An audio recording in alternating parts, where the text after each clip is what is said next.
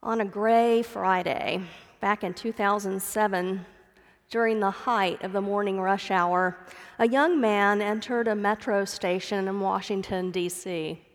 He was carrying a violin case, and after he found a good spot, he took out his instrument and put down the case and threw in a couple of bills to prime the pump, and then he began playing. He looked like any ordinary street musician, but he was not, far from it. The young man was actually Joshua Bell, who is a virtuoso violinist, one of the finest musicians in the whole world. Just a couple of days earlier, people had paid more than $200 a ticket to listen to him play at Boston Symphony Hall.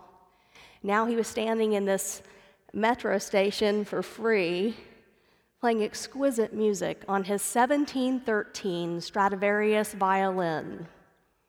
So, friends, what do you think happened? Well, let's take a look.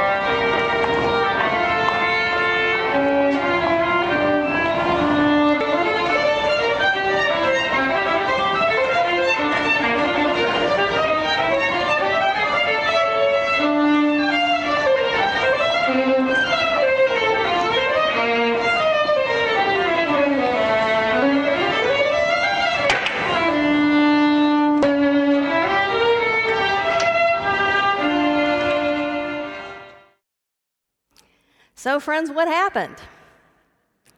Not much, right? Not much. Bell played for about 40 minutes.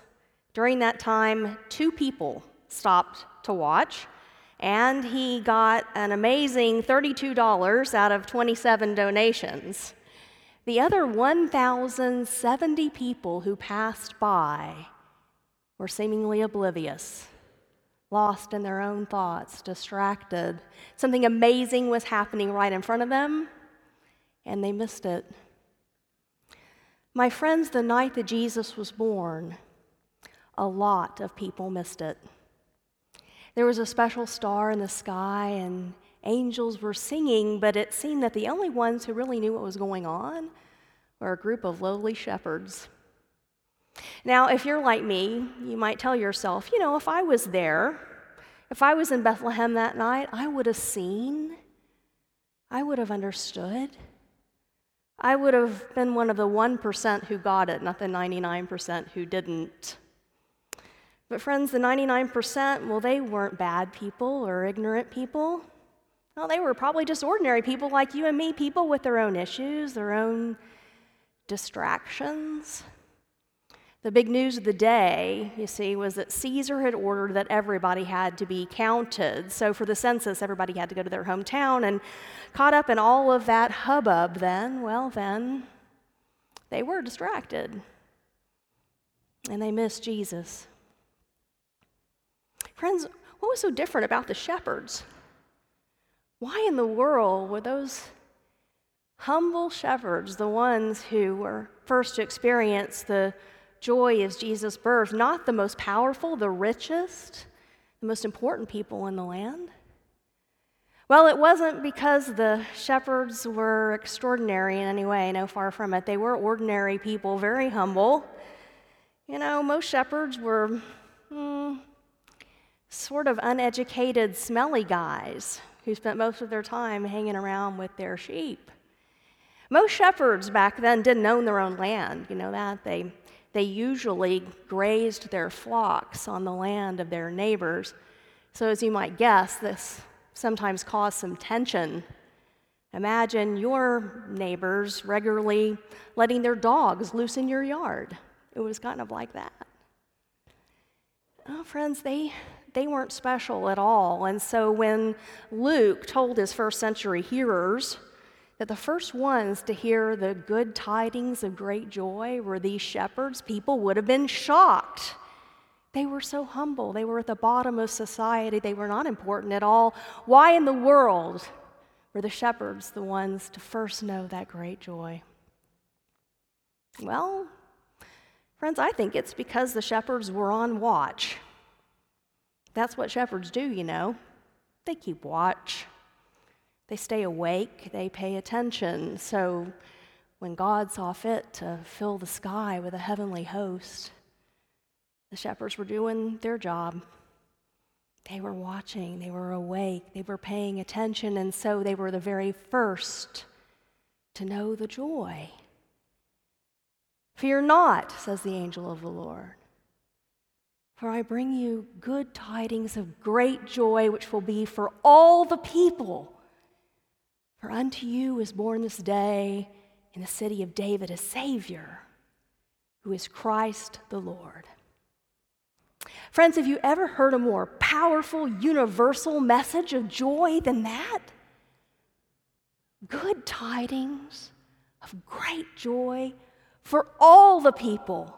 For all the people, for everyone. And the fact that these lowly shepherds were the very first to know that joy, well, that just rams home the truth. That the joy is for everybody in the whole wide world, as Isaac Watts' beautiful carol puts it. Joy to the world, the Lord is come. Joy to the world, friends. Not joy to only a select few, or joy to people who are beautiful and smart and highly educated, or joy to those who are wealthy and powerful, or joy to those who are somehow sinless and perfect, or joy only when the circumstances are perfect, or joy when there's really great Christmas decorations all around and everybody's throwing a really good party. No, friends, joy to the world. Joy to the world. You see, these shepherds, they remind us that you don't have to be perfect. The circumstances don't have to be perfect. You don't have to be wealthy or powerful or important at all to know the joy of the coming of Jesus. You just have to be paying attention because it is for everyone. Joy to the world. Yes, even this year. It is there if we will only pay attention, this incredible joy. Even this year, even in the midst of a global pandemic, even at a time when so many people have died, even during a Christmas season when so many things are different, we can't worship or celebrate in the ways that we're used to, even in a time where we have to wear masks and we're all so tired of that and we're tired of the social distancing. And if you are like me, all you want to do is take off the mask and reach out and hug your neighbor, even this year, even in this time. Joy to the world. Good tidings of great joy for all the people. It's available to all of us. It's right here if we will just pay attention. So friends, the question that's out there today is, are you paying attention?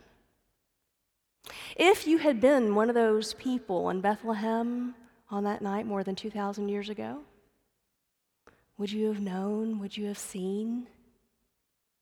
Would you have been witness to the joy? Well, one way to know is to ask yourself, what are you seeing and hearing this Christmas?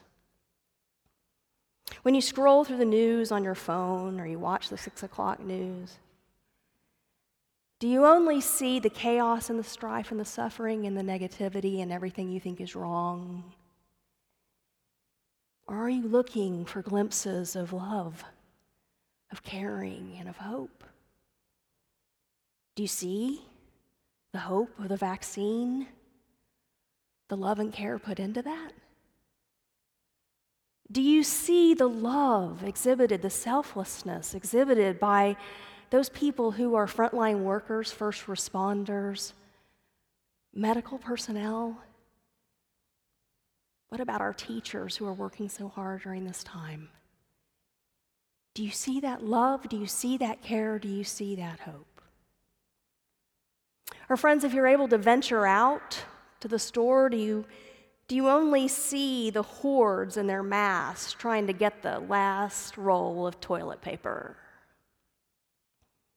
Or do you notice the eyes above the mask? Do you see how people greet one another with their eyes? Do you see how people can smile with their eyes? Even in the mask, can you see their brothers and sisters? People with whom we share our common humanity, people with whom we share the world. And when you look out your window, do you only see an empty street? Or do you look out your window and do you see that neighbor in the little apartment that's put up the Christmas lights with Scotch tape? Or how about the way the workers at H-E-B position those beautiful poinsettias just so? Or how about that family down the street who's put up that awesome inflatable that's a scene of Charlie Brown Christmas? And do those things put a smile on your face? Because you see the love and the care and the hope that's behind them. And what about the things you hear? Are you only hearing the blare of Christmas music, or are you listening for the greeting of friends? A whisper on the air of a family saying grace. The delight of a child who's just caught a glimpse of Santa Claus. The voices of neighbors who are so grateful when they receive the food and the coats that we're collecting in our atrium through this season. You see, my friends, what you see and what you hear, well, that's so much up to you, isn't it? If you are seeing and hearing the love and the care and the hope, you are seeing glimpses of Jesus and his joy, and I promise you then you're not going to miss a thing. Again, friends, what we see and what we hear is so often not dependent upon our circumstances, but upon us. His joy is there for all of us, even in this difficult year, because nothing can keep him away, and nothing can keep our Savior's joy away. All we've got to do is pay attention, be on watch, keep awake. Good tidings of great joy for all the people. Joy to the world, the Lord is come. Joy to the world. Joy to everyone. Joy to the church. Joy to the city. Wherever you are and whoever you are. Take a breath. Step back and look. For there is joy to you. Will you pray with me? Most loving God, we give you thanks for your joy comes to us in our Lord and Savior, Jesus Christ. Help us, O God, even in this difficult time, to open our eyes and our ears to know that joy, the great joy for the whole world. It's in Christ's name that we pray. Amen. Friends, our invitation to Christian discipleship this week is to pay attention. Open your eyes and your ears, open your hearts to receive the joy of Jesus, because it is here for us. Joy to the world. It is true. The Lord has come. And share some of that joy with others too. Spread a little cheer, will you? Everybody needs it this year. The invitation is also made, if you'd like to join our church, I invite you to come forward as we sing our final hymn together. It is Joy to the World. Will you stand and let's sing together? Joy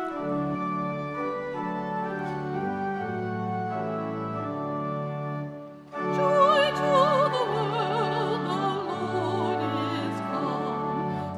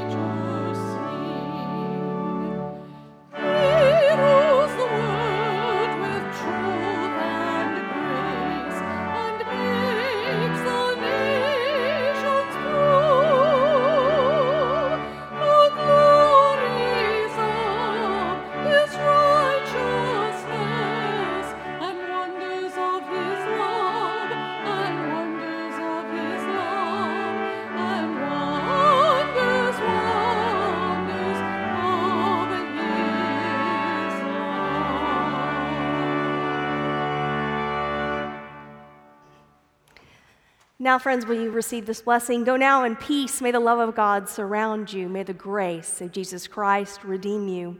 May the fellowship and communion of the Holy Spirit sustain you this day and always. Amen.